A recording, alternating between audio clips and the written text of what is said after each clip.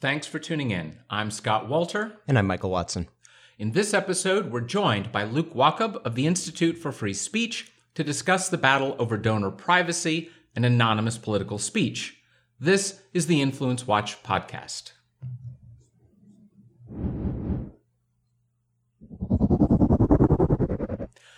This week, the Treasury Department announced what sounds at first like a very technical adjustment to tax regs, but it bears on major principles of free speech and even potential mob violence. Under the new rule, certain nonprofits, namely those whose donors do not receive charitable tax deductions, will no longer be forced to submit to the IRS a confidential list of their substantial contributors' names and addresses. This change reverses a Nixon-era rule. Meanwhile, liberal groups led by Represent.us are advancing state and local measures that would force nonprofits that advocate on public policy issues to disclose their donors. This may sound to you like no big deal if you're not a mega donor yourself, but history shows that abuse of disclosure affects supporters of political causes at all levels and across the political spectrum. While you may recall the story of left-wing pressure getting then Mozilla CEO Brendan Eich fired for the crime of contributing $1,000 to a social conservative ballot initiative in 2008, less well known is the story of Margie Christopherson, who gave $100 to that initiative and lost her job. And liberals face the same pressure when government forces the disclosure of their contributions. For instance, Jean Couchenour, a West Virginian, was fired after she refused to make publicly disclosed contributions to Republican political candidates. Luke, you are very knowledgeable on all these issues, so tell us a bit about yourself and the group that you work with. Well, thank you for having me. The Institute for Free Speech is a nonpartisan nonprofit that defends First Amendment rights to speak, publish, assemble, and petition the government. So basically, any First Amendment rights that have to do with political expression, political speech, political organizing, that's our focus. We were founded in 2005 by Bradley Smith, a former chairman of the Federal Election Commission, who got to see firsthand how so many of our regulations on political speech really do very little to combat corruption, which is their stated purpose, but have a major impact in impeding Americans from exercising their First Amendment rights to participate in politics. I joined the Institute in 2013 when it was known as the Center for Competitive Politics. Our work involves researching the effects of laws that restrict political speech, analyzing and tracking proposals to restrict political speech through either legislation or regulation, whether that's federally or in the states. And then we also represent clients whose First Amendment rights have been violated by government in legal challenges to the law. We work on a broad range of free speech issues, but I would say over the 5 years that I've worked at the Institute for Free Speech, donor privacy has taken a bigger and bigger role in our work, reflecting the growing threats to this very important aspect of the First Amendment. Well, thanks for that. It sounds like you stay very busy. And Mike, this is very much about speech, but it's about a lot more than speech as well, isn't it? Yeah, so if you haven't had the pleasure of living under a rock for the past couple of years, and if you have, please send me an email so that I can come live with you.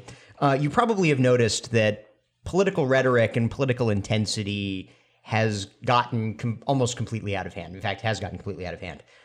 People are being chased out of restaurants. People are being shouted down in the streets. People have been physically attacked.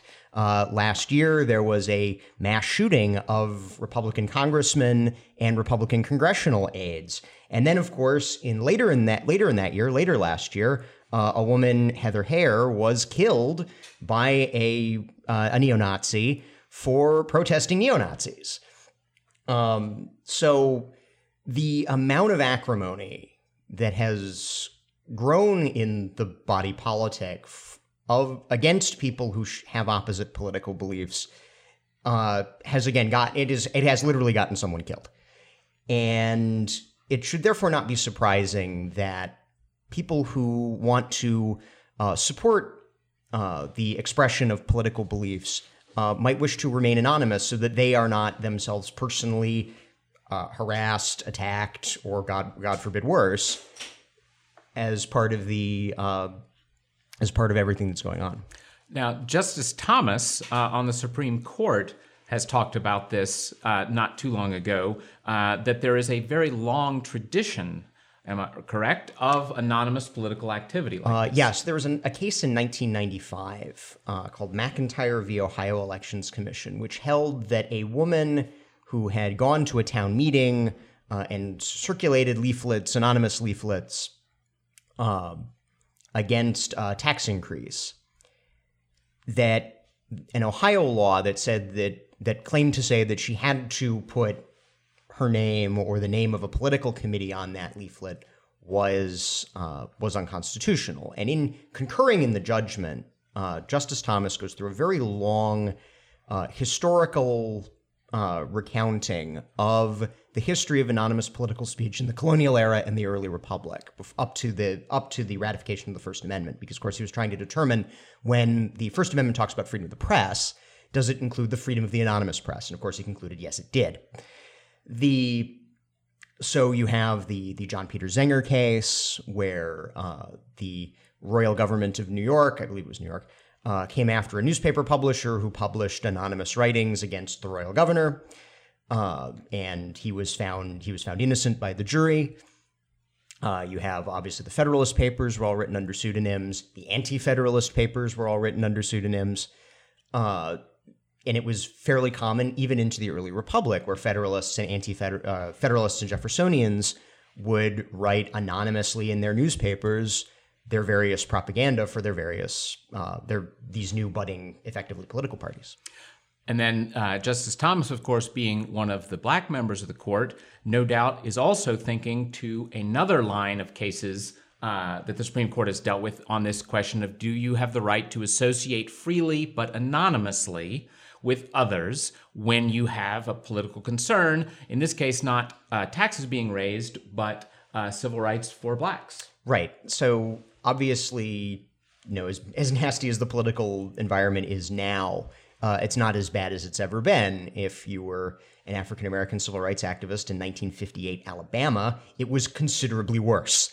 The KKK operated as essentially a tolerated terrorist organization, bombing churches, killing people. So when the state of Alabama demanded that the NAACP hand over its membership list and its contributors list, they immediately sued, because they were genuinely afraid that information would either be used by the segregationist government to go after them, or would fall into the hands of this sort of tolerated terrorist organization to engage in violence against their members. This case comes up to the Supreme Court, and ultimately the Supreme Court finds that no, the right to associate anonymously, the right to advocate against this very oppressive government must be protected, and that they must not be ordered to hand over their membership and contributors list. And I think some of the important things about NAACP v. Alabama, first of all, that's a unanimous Supreme Court decision. So I think oftentimes a unanimous Supreme Court decision by a much more liberal Supreme Court than we have today. Yes, and in that ruling, the court really articulated what I think is maybe the key principle here, when it said that compelled disclosure of affiliation with groups engaged in advocacy may constitute as effective a restraint on your freedom of association as the other forms of government restrictions on speech. And it doesn't necessarily. And in the decision, it said they didn't matter whether it was the private actors, this tolerated terrorist organization, or the government itself that was going to engage in the intimidation. It was the government order to disclose that was the chilling effect, and therefore it was unacceptable. And if you look at the concerns that the court had about what could happen if this information became public, it certainly is true that speakers today generally don't face threats on the level of civil rights workers in the 1950s in the Jim Crow South. That's absolutely true. But the actual concerns that the court articulated included loss of employment, economic reprisals, manifestations of public hostility. These sorts of things are still very real threats that we see, as we talked about at the top of the show. So the need for privacy and association with groups that are involved in policy advocacy and speaking about issues, that is alive and well today. It's not an artifact of history in any way, shape, or form. No, well, at the beginning, the lead-in, I was talking about the case Brendan Ike and whatnot, and those battles were over the Proposition 8, a ballot initiative in California, and the the folks who didn't like Prop 8 largely blamed Mormons for it because the Mormon Church had supported one side in that fight, and there were mobs threatening Mormon church services in California after this. And, call me crazy, but when a minority religion has mobs around its places of worship, that's a somewhat disturbing and certainly chilling proposition. Well, let's switch now to to this week's big news. It's still, I noticed this morning on NPR, even though the decision came down at the beginning of the week, NPR is still reporting it on the top of the news.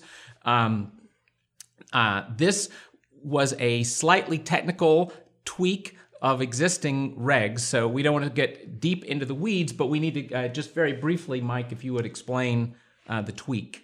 So 501c organizations, not tax-exempt organizations, among them Capital Research Center, which puts on this podcast, has to disclose to the IRS on what's called Schedule B of its tax return the names and addresses and amount of contribution of its donors. Now, over $5,000. Over $5,000. And what the IRS is supposed to do is to then, on the publicly disclosed tax return, redact the name and address. So it's not personally identifiable, but they do know the amount. But somebody can go and find out the amounts that were contributed. Yeah, because 501c tax filings are always made public. That is to say, the general form is made public, but not the particular Schedule B we're talking about. Right. So now there have been incidents. None of them have been proven conclusively to have been intentional, but there have been some very suspicious circumstances. Perhaps the most well-known was, getting back to the issue of same-sex marriage that we discussed earlier, the National Organization for Marriage, which was one of the leading advocacy groups against the recognition of same-sex marriage, had its Schedule B leaked to the Human Rights Campaign, which is the leading organization advocating for the recognition of same-sex marriage. The IRS ultimately had to pay a $50,000 settlement. They did not admit that it was intentional, but that indicates the potential for abuse. A similar leak hit the Republican Governors Association Public Policy Committee, where the IRS accidentally released a portion of their so-called unredacted Schedule B with the list of names and addresses. Now, this is further complicated because we're talking about a federal tax form, but these are charitable groups. These are nonprofit groups, including charitable groups, which is subsection, and they also have to typically file with state regulators. So tell us how that can affect things. Well, we can ask a federal judge who enjoined a demand by the state of California to see the unredacted Schedule B of Americans for Prosperity, which is a libertarian-leaning 501c4 social advocacy group. The California demanded the donor list as a condition for registration. As a condition for nonprofit registration. Americans for Prosperity sued, and when it went to trial, the government, California, had to admit that on numerous occasions, whether through carelessness or malice, that they had allowed this confidential information to be released, and that they didn't really need the confidential information for the enforcement and administration of their nonprofit registration laws. Yeah. Now, Luke, your group fights in a number of these cases, I believe. So can you tell us a bit more about the legal landscape, since this is now all in the courts fighting about whether these things get released? Yeah, unfortunately, there are a lot of states and localities that have been in recent years, I guess, pushing the envelope to see what can be required disclosure-wise before courts will step in and say, no, you can't do that. We talked about what a great ruling NAACP v. Alabama is. But nonetheless, many states nowadays try to pass laws that expand the laws that traditionally affect organizations explicitly engaged in campaigning, your candidates, political parties, PACs, super PACs, and basically take very similar requirements and donor disclosure requirements and expand them to apply to groups that speak about policy issues, particularly if you're going to, have communications that mention candidates in a period near an election, which oftentimes involves pure issue speech. We see a lot of states nowadays going after that stuff.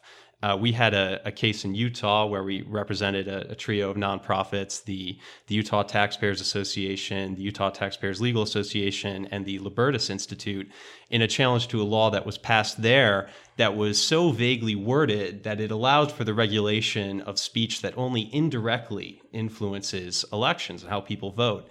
And obviously, speech about legislation, speech about policy issues can very often have an indirect influence on how people vote. So ultimately, the state admitted that that was such a vague standard that it violated the First Amendment, and they agreed not to enforce it. Unfortunately, there are other cases that haven't turned out that way.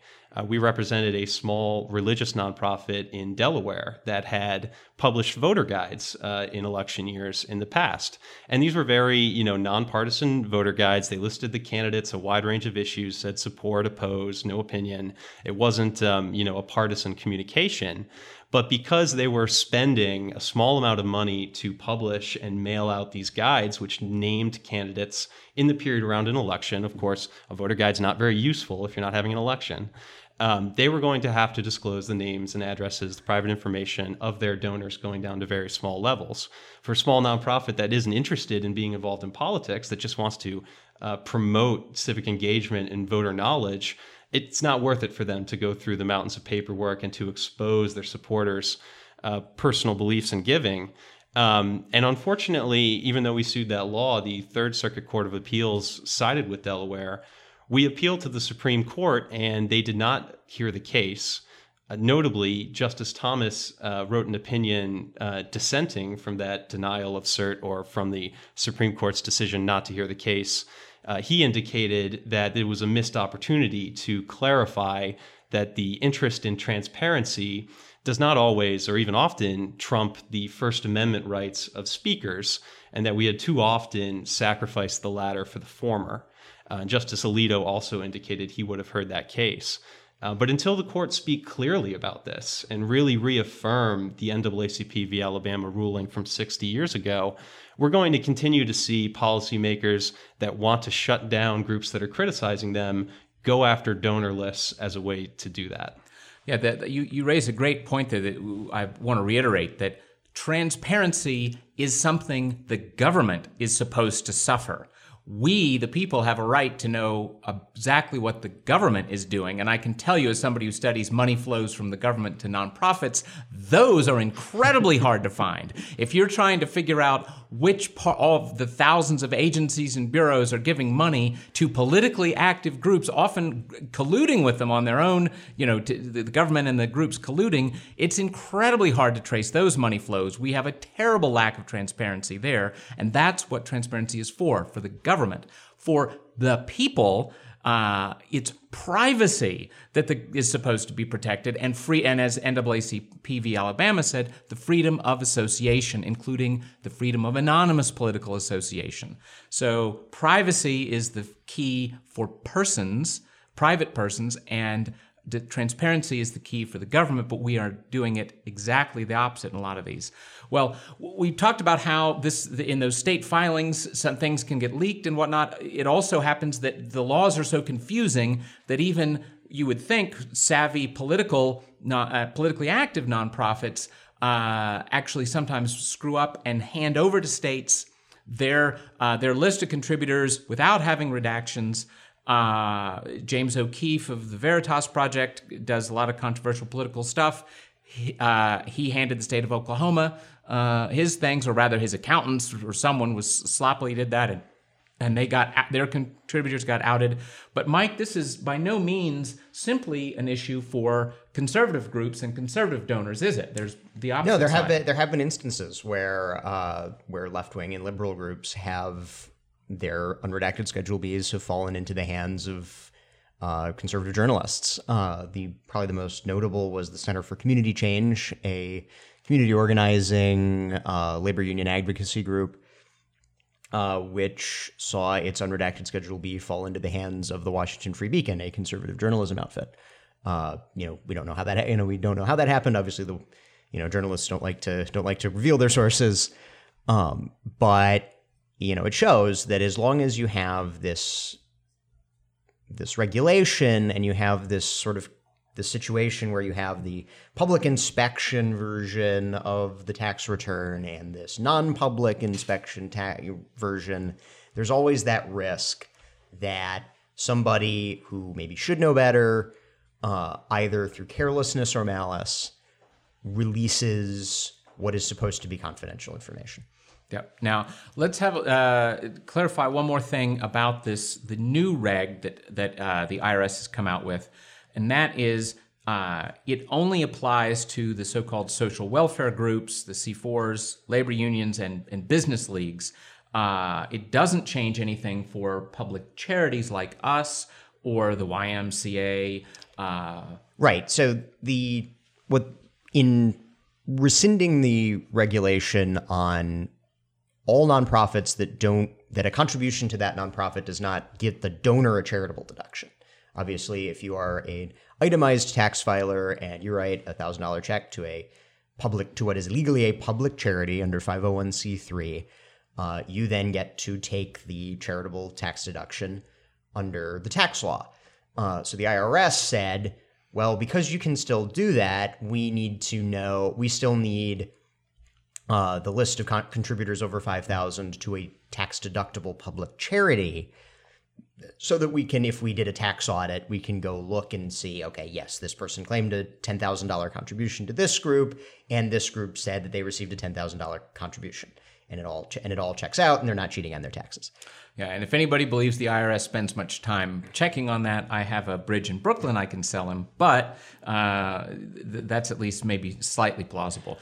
I want to point out there's actually a bill in Congress. The IRS did what it felt was within its power and authority to do in terms of stopping the collection of donor information, names and addresses that it doesn't need. I mean, that's the really, I think, important there is point explicit, here. and there is currently under current law there is explicit legislation that they must collect this information for 501c3s. And so there's a bill in Congress right now, the Preventing IRS Abuse and Protecting Free Speech Act. I believe it's HR 4916, sponsored by Congressman Peter Roskam, that would end the mass collection of donor information to nonprofits for virtually all nonprofits. So that would really sort of take this move the next step and fix the statute in addition to the regulatory move that the IRS obviously has made. any regulatory move can be reversed by a subsequent administration. Yeah, and so that bill, I believe, passed the House in the last Congress but didn't get heard in the Senate. So that's one way that policymakers can really take up the ball and push the fight forward for donor privacy going forward. Yeah, and I would add that the Wall Street Journal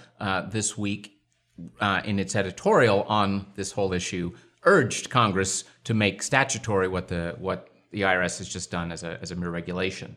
Well, but it is worth reiterating that the information that is now no longer being required to be given to the IRS was never supposed to be public at all. So again, on the question of transparency, even if you thought this was valuable transparency of disclosing private persons' actions, theoretically, it was only disclosed in very confidential form to the IRS. So the reg itself shouldn't be effectively making any difference, except for the fact that through malice and sloppiness both, these things do often leak out.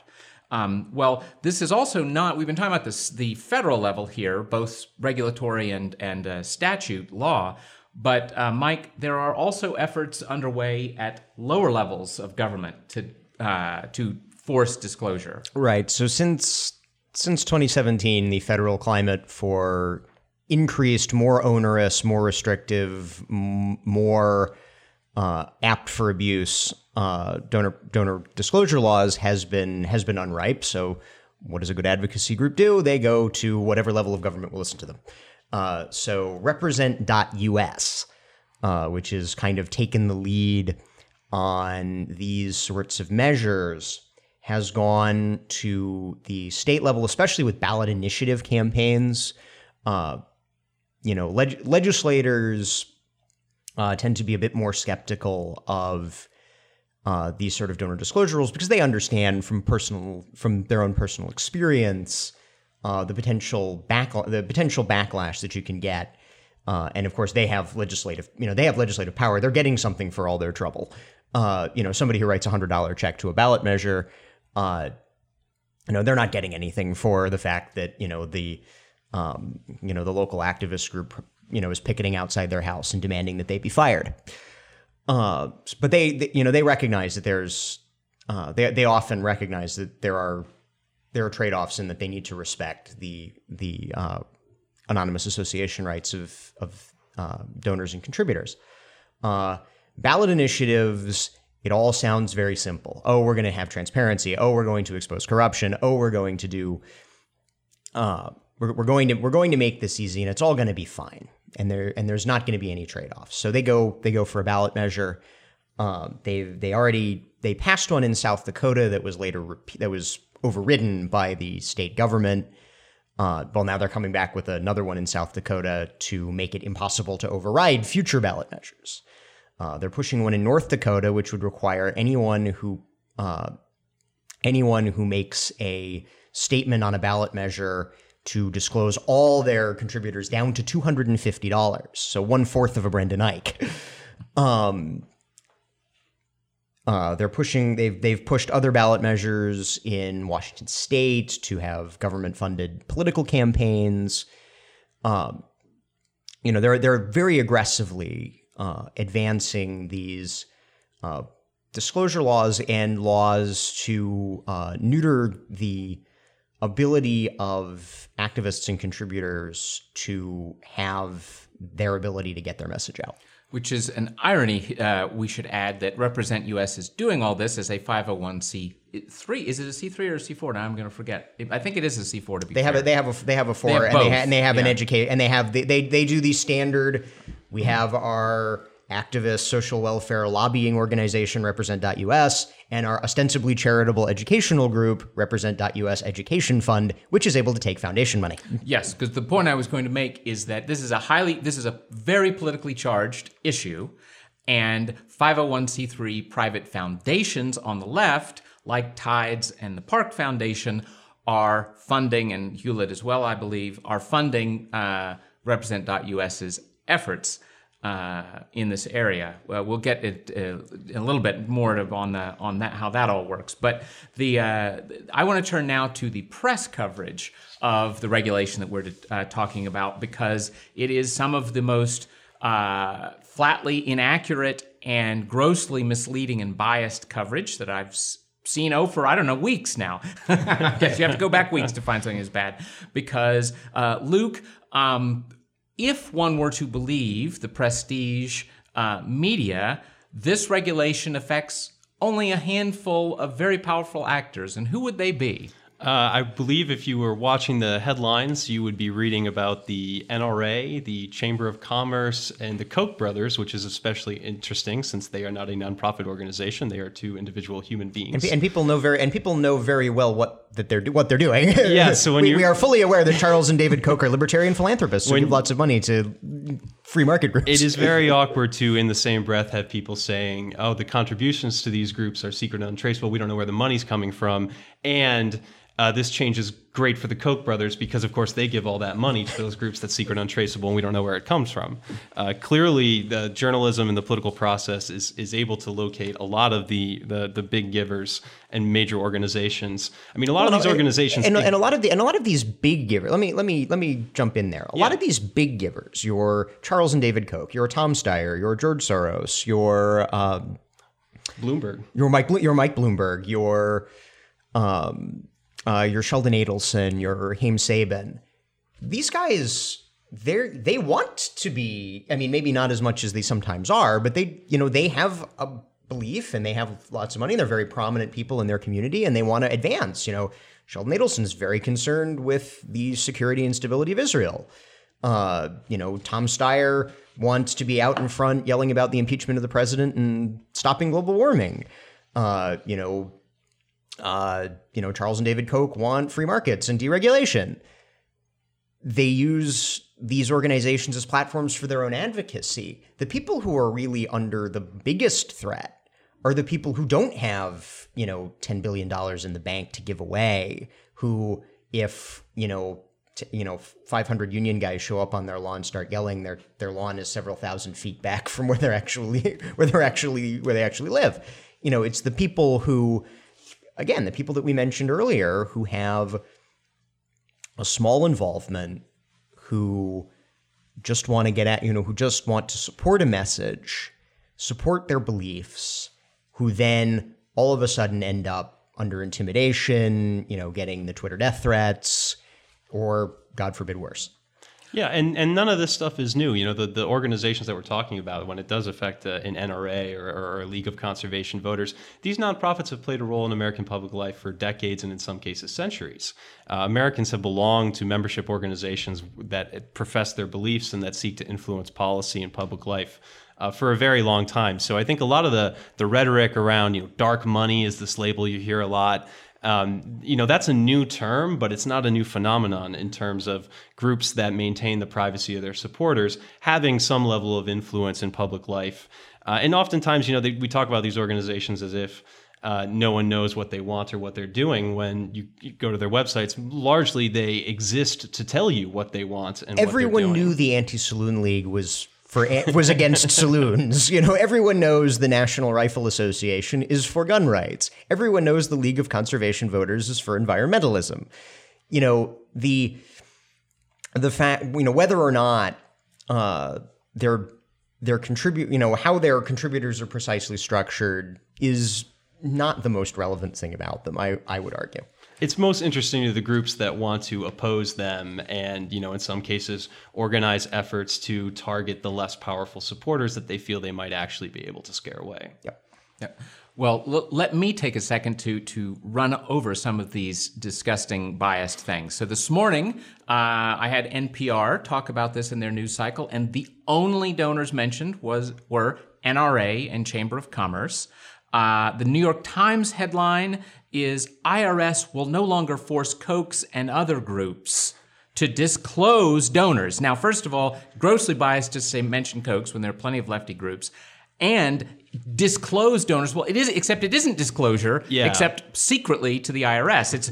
I disclose all of my taxes to the IRS, but please God, I don't disclose them all to the world. And then let's take the Wall Street Journal's, this is not their editorial page, which of course applauded this advance for protecting free speech, tiny advance for protecting free speech. This is the news section. This is their lead sentence describing what happened. The Treasury Department will allow some nonprofit groups to provide less information about donors on their tax forms in a win for conservative organizations engaged in politics.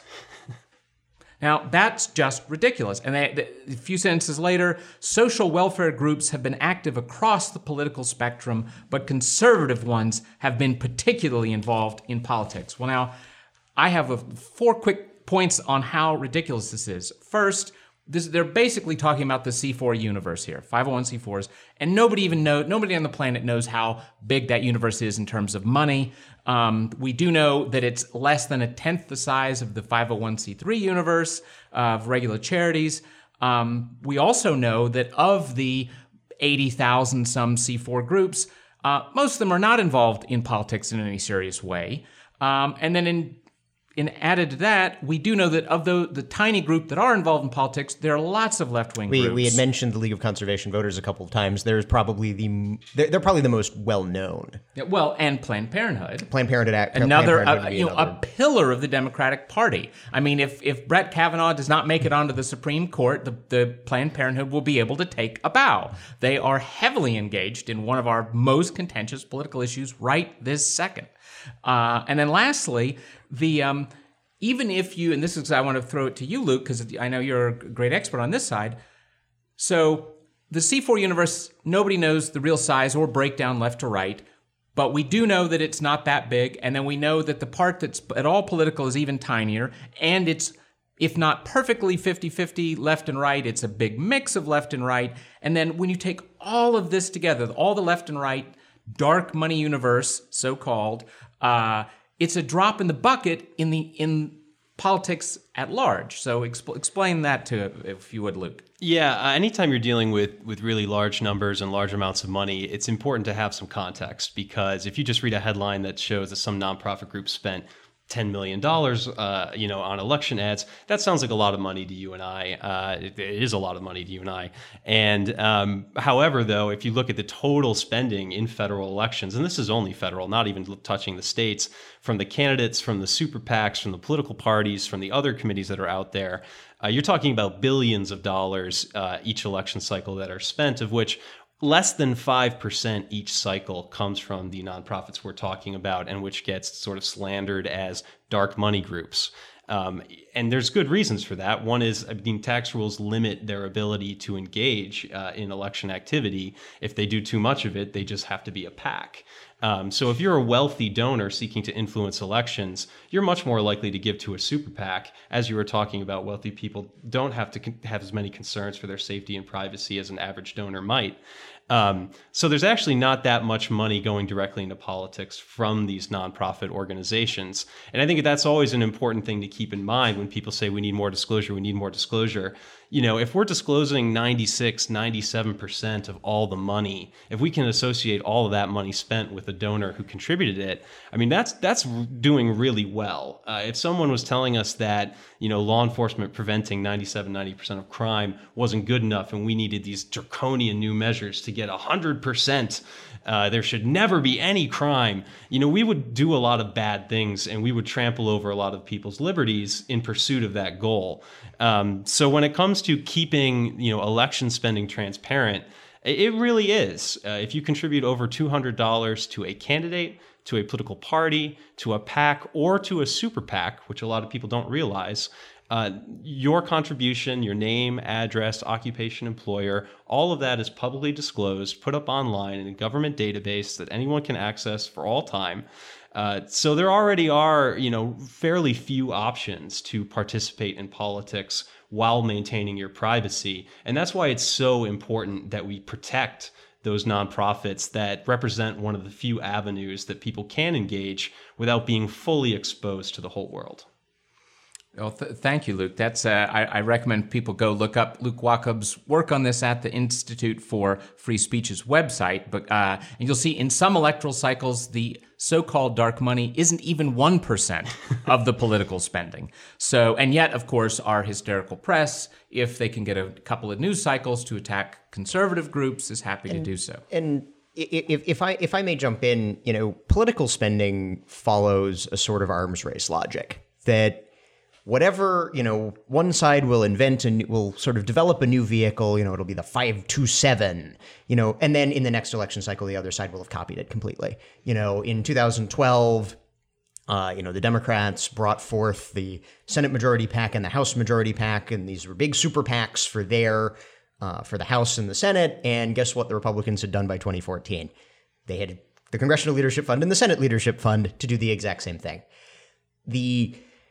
With the 501c groups, Americans for Prosperity comes forward in kind of 2010-ish.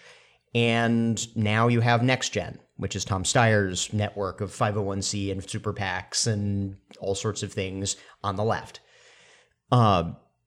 We've discussed, Scott, you and I have discussed private political machines with, as it referred to George Soros, Rebecca Mercer, again, one on each side. Even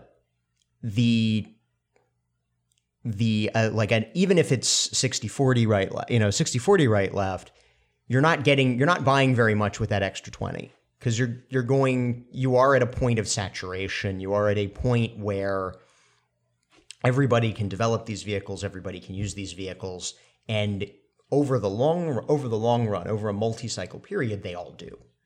And this sort of monomaniacal focus on the use of these vehicles by the right, sort of betrays the political interests of the New York Times Corporation, which is a corporation, but under our First Amendment has free speech rights. Yes, oddly enough, and in fact, for the last complete election cycle of 2016. One, you talked about how all this information is publicly available on Political Giving. OpenSecrets.org, which is run by a left-wing group, does a great job of compiling the numbers off the government databases. So I looked up the 2016 cycle, last complete one, for the largest C4 and C6. That's the social advocacy groups and the chambers of commerce type groups.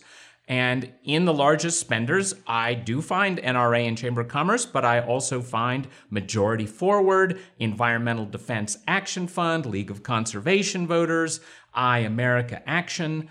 There's plenty of lefties and righties playing in this ballpark. And let's be clear.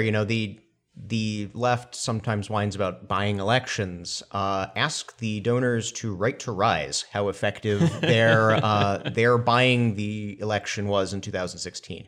Ask the donors to American Crossroads how effective their buying the election was in 2012. The first being a lefty and the second a right. Well, they're both righties, because that was Jeb Bush's super PAC in 2016 and Mitt Romney's in 2012. From 2012 to 16, 12, 14, and 16, the top donor, as compiled by Open Secrets, the top individual donor, has been on the losing side. I believe it was Sheldon Adelson in 2012. Obviously, he supported Mitt Romney. Mitt Romney lost. And in 2014 and 2016, it was Tom Steyer, the arch environmentalist who supported Democrats in 2014, and Hillary Clinton in 2016, both of whom lost.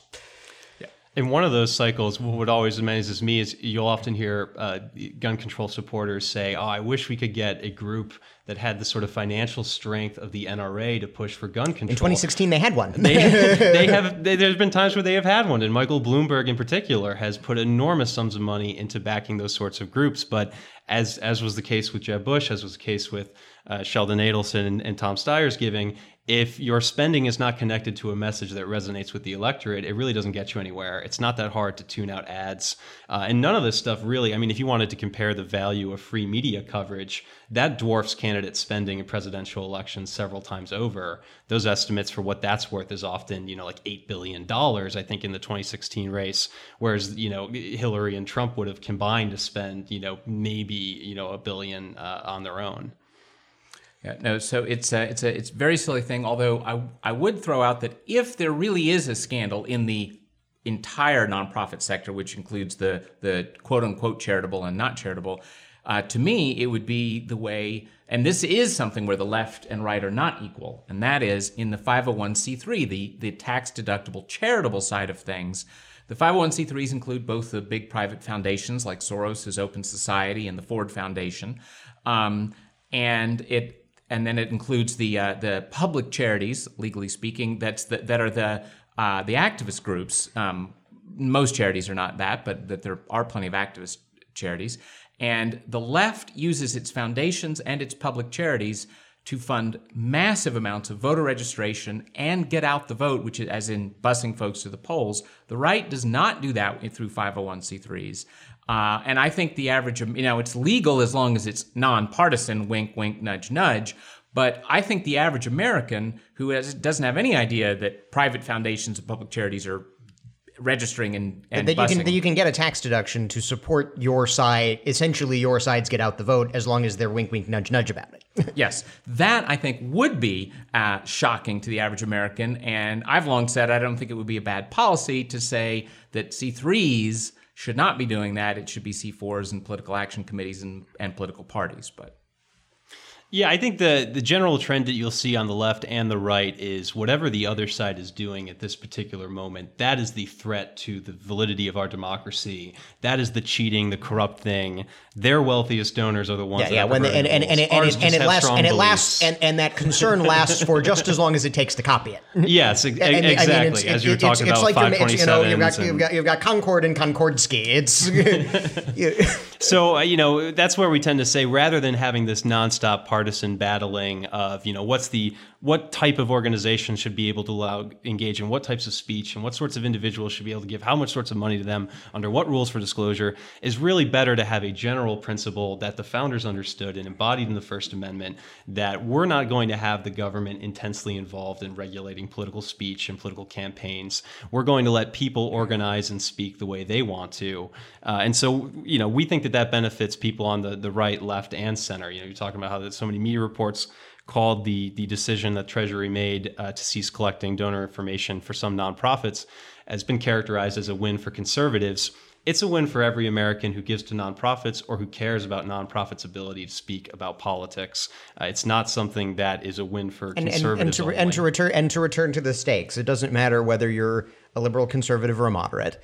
Somebody on your side has been viciously, personally, and possibly violently attacked in the heightened nastiness that we have right now.